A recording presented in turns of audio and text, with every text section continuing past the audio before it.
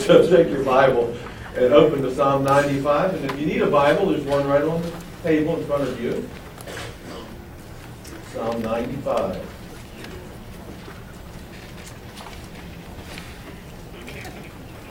Many mainline churches follow a prescribed order of worship, which is often put in the bulletin.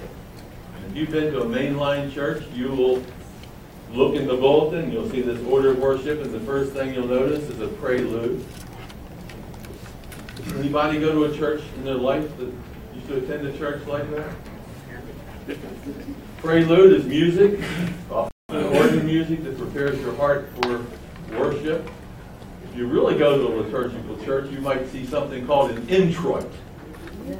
Who knows what an introit is? Anybody know what that is? That is music, and oftentimes it's sung, sometimes in an antiphonal way, while the minister and those who are going to minister in that service enter the back of the sanctuary and walk down the main aisle to the front. And that music is called an introit. And then the minister stands up and he gives what is known as a call of worship. And oftentimes he will read a psalm, first couple verses of a psalm. And this would be an example of a psalm that would be used for a call of worship. In the 4th century, this would be in the 300s AD, the church actually used Psalm 95 as a call for worship. Now this would have been the Latin church. This would have been a church in the Roman Empire where the language now officially was Latin. And they referred to this psalm as a Venite, which is the Latin translation of the first two words in that psalm. Oh, come. And so they would use Psalm 95 as their call of worship. Now what we're going to do is we're going to divide the psalm into two sections. The first section is the call to worship, and it's very apparent that that's what it is. That's verses 1 through 7, the three-fourths of verse 7. And then the last part of verse 7 down to the end of the psalm, verse 11, that's going to be a warning. So you're going to have an invitation or a summons to worship, verses 1 through 7, and then an exhortation or a warning not to resist God's call to worship. And that's the remainder of the psalm. So let's look at the invitation or the summons to worship. Look at verse 1. Oh, come, let us sing to the Lord. Let us shout joyfully to the rock of our salvation. Let us come before his presence with thanksgiving. Let us shout joyfully to him with psalms. So this is a call to worship, and it's a call to the community. It's a call to the congregation. It's a call, not a single call, but a call to the entire community to come, meaning come together, gather for the purpose of worship. So come and do what? Well, 4 things. Come and do what? 4 things. Let us, let us, let us, and let us. You see that in the first 2 verses? First of all, let us sing. Let us sing. That's the first act of worship, is singing. And that's why even in these liturgical churches, the introit is the first thing that the congregation does. It starts singing as the ministers move forward. And psalms themselves are songs. And the early church would sing psalms. Now notice to whom you sing. Oh, come, let us sing to the Lord. Capital L, capital O, capital R, capital D. That's the God who made a covenant with Israel, and he basically signed an agreement, if you will, metaphorically speaking, that he would bless the people if they followed his instructions. So that's the Lord. In Hebrew, it's Yahweh or Jehovah. Okay? So let us worship Jehovah. Okay, the second thing we're to do. Let us, look at this, shout. Some worship is meant to be loud. Not all worship is meant to be loud.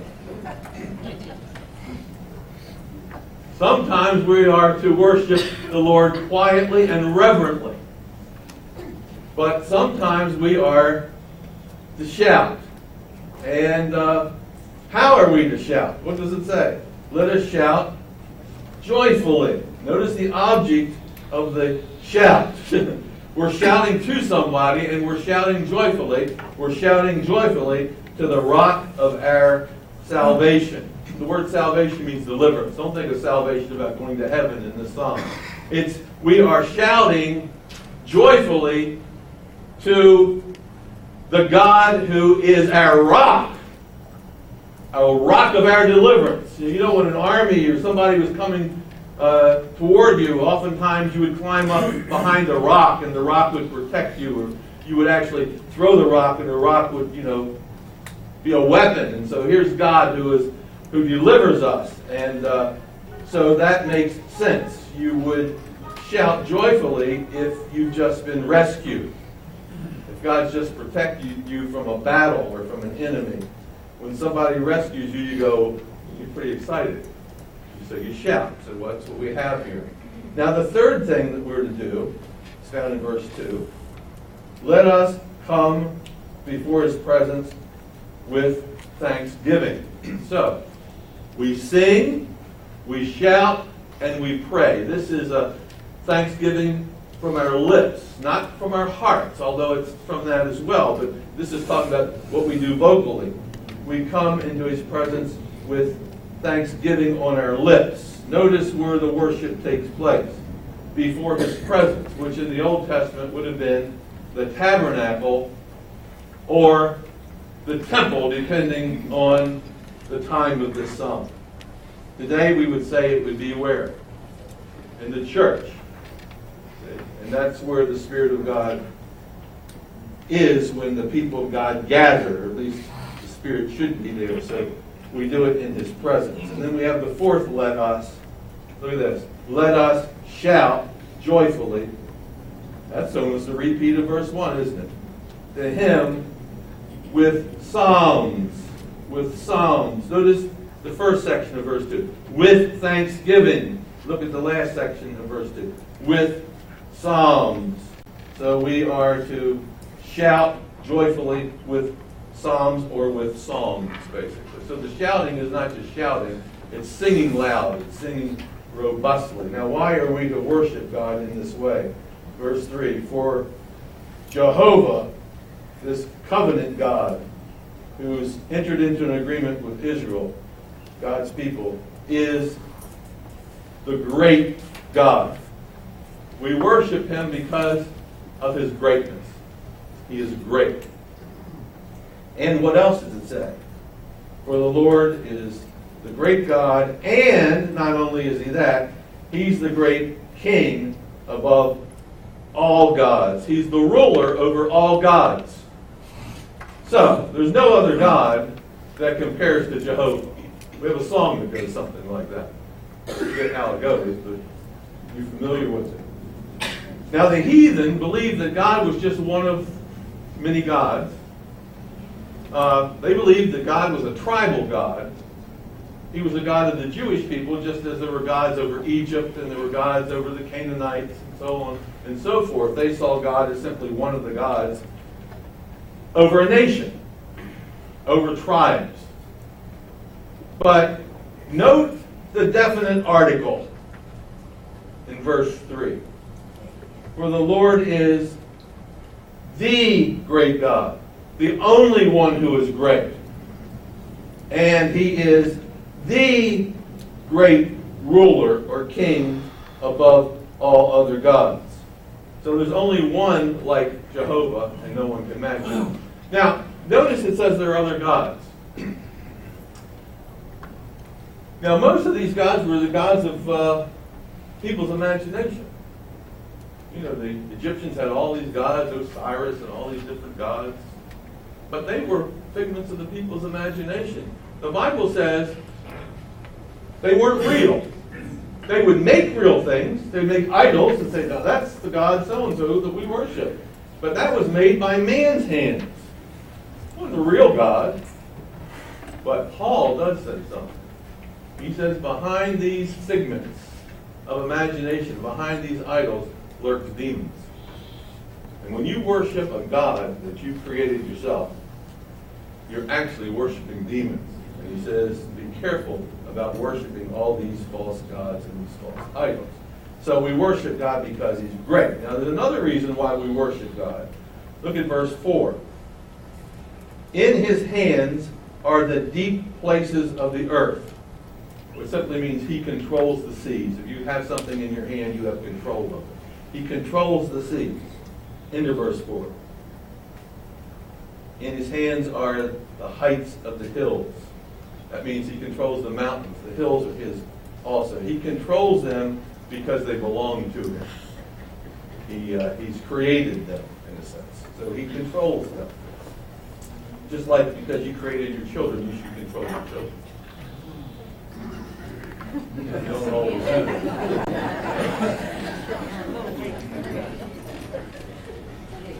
The sea is his. Look at that, verse 5. Why is it his? Because he made it. That's why it's his. The sea is his because he made it. Notice, he controls the sea. It's in his hands. And it's his because he made it. It doesn't belong to Neptune. It doesn't belong to the god Poseidon. Although that's what the nations would have said. The sea is his. It's in his hand. He controls it. And he controls it because he made it. And then look what it says in verse 5. And his hands formed the dry land. So we worship God because he's a great God and he's the creator God. He's above everything else. That makes sense, doesn't it? Okay, now we have what was sort of a second call to worship. Or maybe it's simply a repeat. But look at verse 6. Notice the wording. Oh, come. See, same thing that you had in verse 1. Gather together. And followed by two let us's. Let us worship and bow down. Sounds a lot like that song that we sing in church, doesn't it? Prostrate yourself before the Lord. Humble yourself before the Lord. Get as low as you can, because in comparison with him and his greatness, we are far less. Let us, verse 6, kneel before Jehovah, our Maker. Now notice, our Maker. Now we have to ask a question. We have up in verse 5 that God made the hills and he made the sea. And now it says he's made us. Now, this could be talked about God created Adam and Eve, he created the human family, God is a creator who made us. Could be that. But there's a difference. He made the seas and he made the hills out of what? Nothing. But he made man out of what? Out of something. So I don't think that this is talking about God making us, and that's why we're to worship him and bow down, because he's created us, and he's our creator as well as the hills. I think what it's saying is the phrase our Maker refers to Israel. He's the one who created Israel. Israel, the Hebrews were in Egyptian bondage. The rock of our deliverance, God delivers Israel out of Egyptian bondage. They cross the sea. He controls the sea. He gets up on a mountain. He gets the Ten Commandments. And then he enters into a covenant with his people. And he forms or makes the nation of Israel. He said, I will be your God and you will be my people. And that's why we worship him. Because he has created the nation of Israel. He is Israel's God. And he's our God as well. Does that make sense? Could be that he created us. We know that he did, but that would sort of be obvious. So now look at verse 7. He's our God, and this sort of makes sense. And we are the people of his pasture. And that means that the other nations are not his people. They're outside of his pasture. They don't recognize him. We are the people of his pasture and the sheep of his hand. So he has control over us. Personally takes care of us. He takes care of us, controls us. Now, at this point, we're not finished with verse 7. And everything changes at this point. There's a drastic change in tone. And notice what happens at the end of verse 7. It says this, and this begins our next section. Today, if you hear his voice, do not harden your heart. Notice it's a warning. Do not harden your hearts as in the day of rebellion, as in the day of trial in the wilderness. So, what's going on? Why would the psalmist go from issuing a summons and then right in the middle of verse 7 just change the whole tone and throw out a warning? Be careful now. Don't harden your hearts. Well, one of the reasons would be that when the Old Testament was written, there were no verses. There were no verse numbers. They didn't have verse 1. When Moses stood up, he didn't say, now look at verse 1. David didn't say, look at verse 6. The verses were not added to the scripture until 1571 by Robert Stephanos. And he was a printer. You know, the printing press had just come into existence in the 1500s. And this man was a printer. He decided to print the Bible. He said, you know, it would make it easier for people to read it if I put verse 1, verse 2, verse 3. And he's the one that added it. And so here's a good place where he should have ended the verse after the sheep of his hand and made verse 8 today, but he didn't do that. So notice it says in verse 7, today if you hear his voice, do not harden your heart. Remember what Jesus said? My sheep hear my voice. And I know them. I know my sheep. And they follow me. Now notice that. My sheep hear my voice. I know them. And what do? Follow me.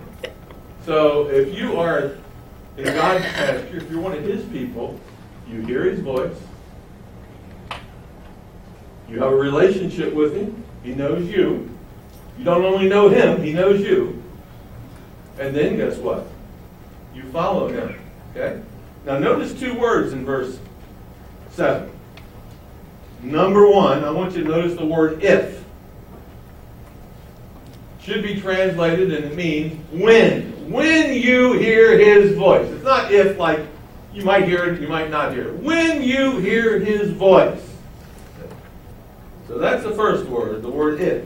And then look at the word today. That means now. Okay? Today means now. Today is always now, isn't it? Yes. Today's not yesterday. Today's not tomorrow. What's today? It's right now. Now, yesterday was today.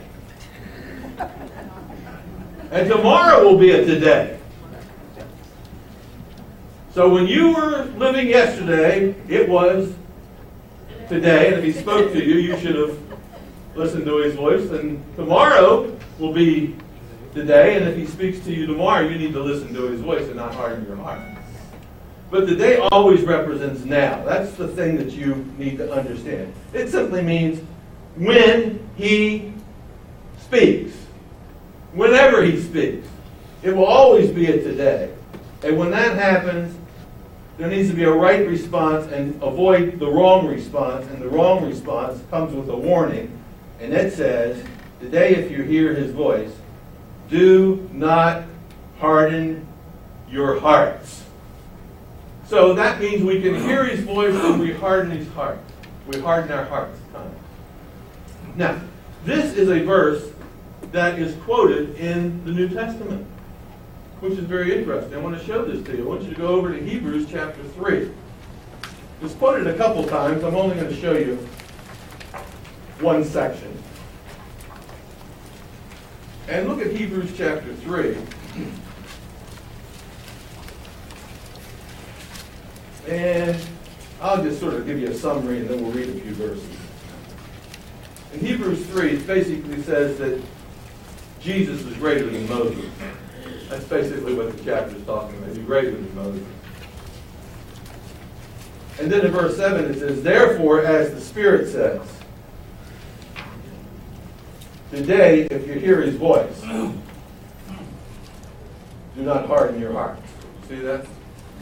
So, the Old Testament talks about Jehovah being the God who speaks today, and when he speaks, don't harden your heart. The writer of Hebrews says it is Jesus who speaks today, and don't harden your heart. And he attributes this verse to the Holy Spirit. You see that? The Holy Spirit says, this is where we get our idea that the Scripture is inspired by God. It's not just David writing a psalm or Moses writing the book of Exodus. It is God speaking. It's inspired by God. They were moved to write. So therefore, the Spirit says today, if you hear His voice, and now this is Jesus speaking, His voice, do not harden your heart. As in the rebellion. In other words, like they did back in the day of rebellion. In the day of trial in the wilderness, where your fathers tested me, tried me, and saw my works for 40 years, the miracles. Therefore, I was angry with that generation. And I said, they always go astray in their heart. And they've not known my ways. So I swore in my wrath, they shall not enter my rest.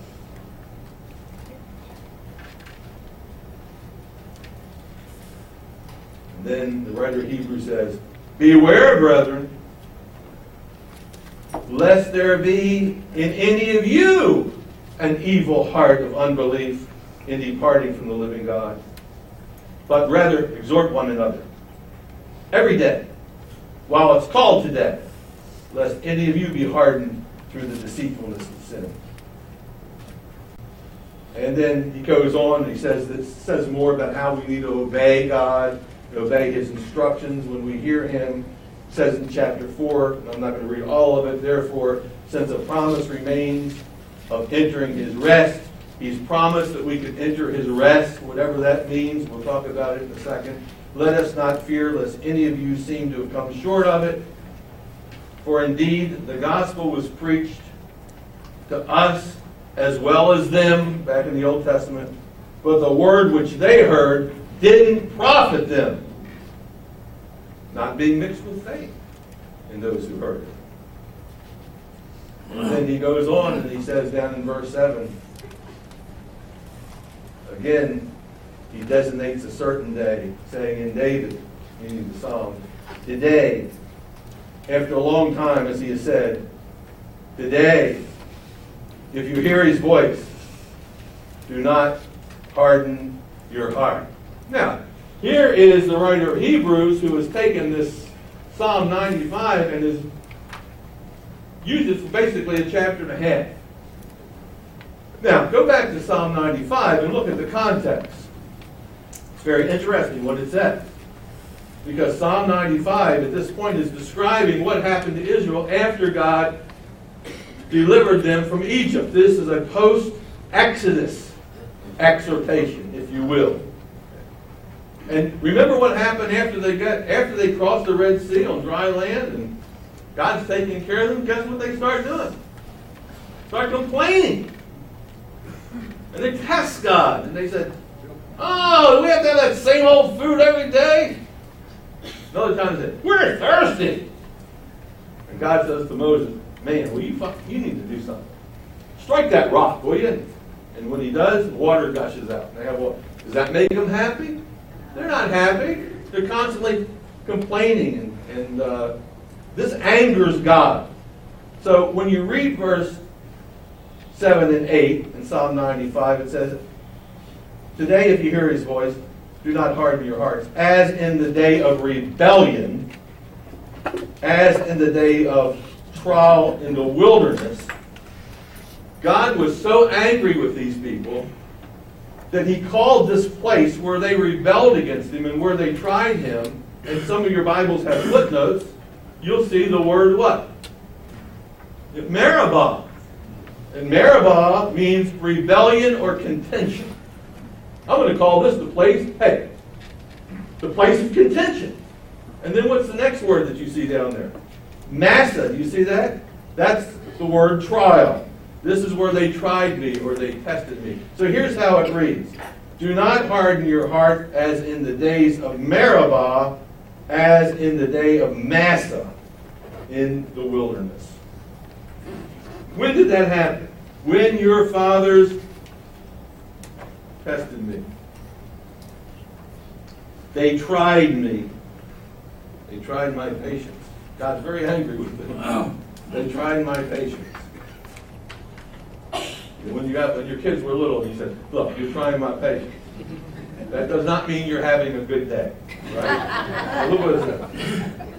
When your fathers tested me, they tried me, though they saw my work. They saw the opening of the Red Sea. They saw the miracles that Moses performed. They saw the manna coming down from heaven. They saw all of this. They weren't satisfied. They continued to test him.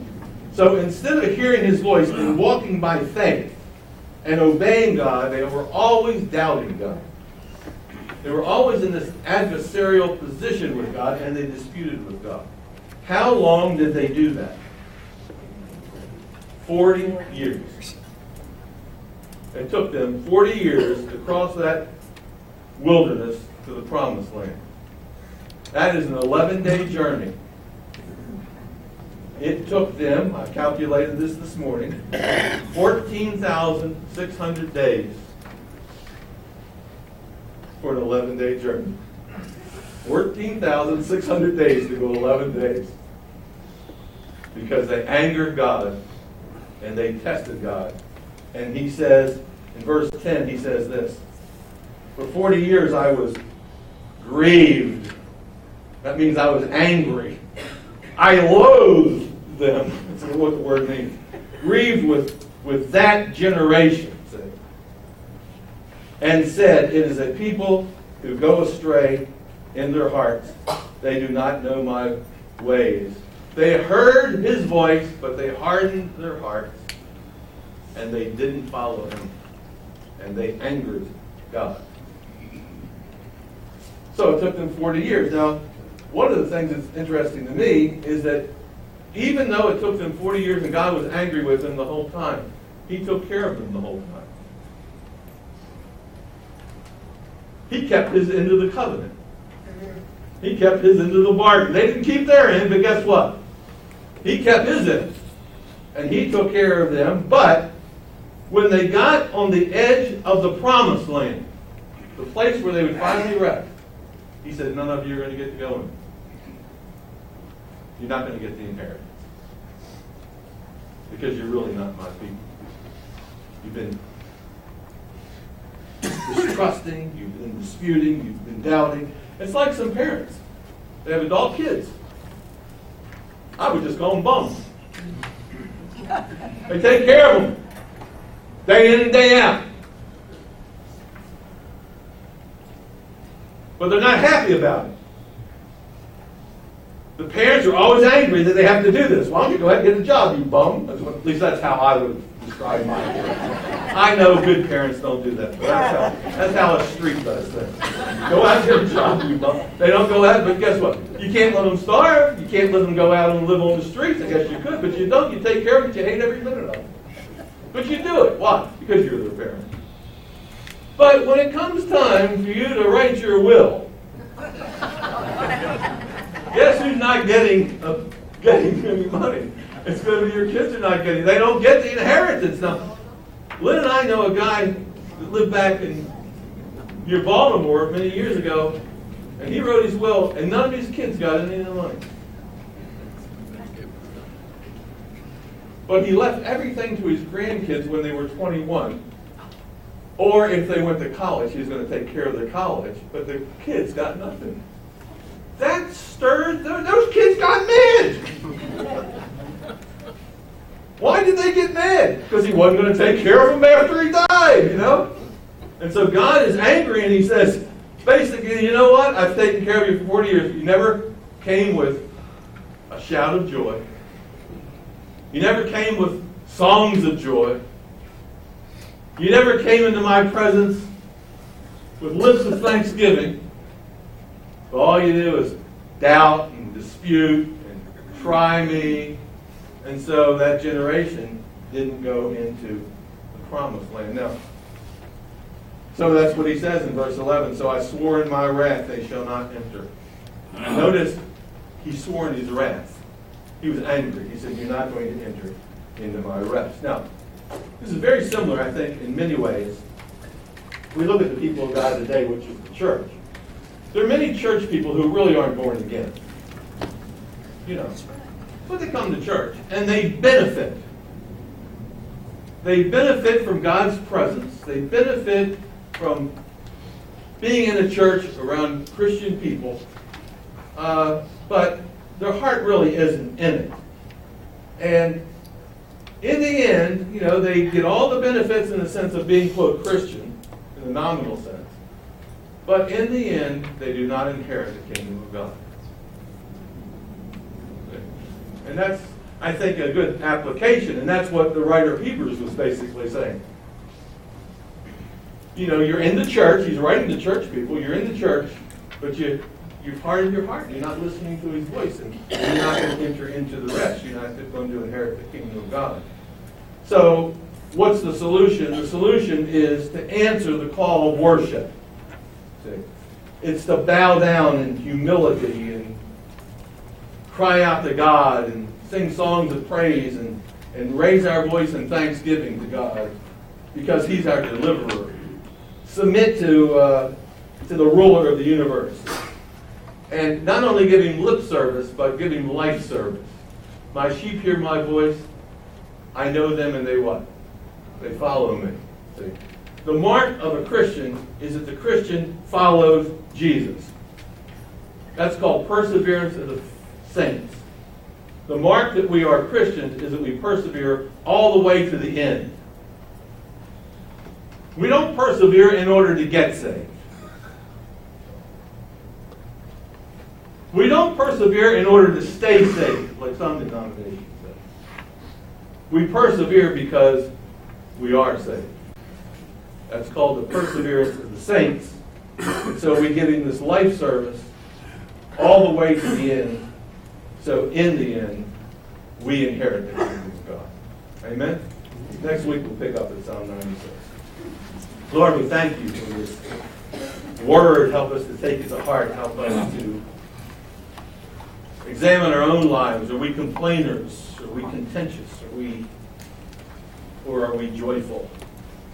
With thanksgiving in our hearts and on our lips. Do we follow you? Do we obey you? You say, harden not our heart. Hear your voice, which means hear your voice and obey. Help us, Lord, to be obedient servants of the living God.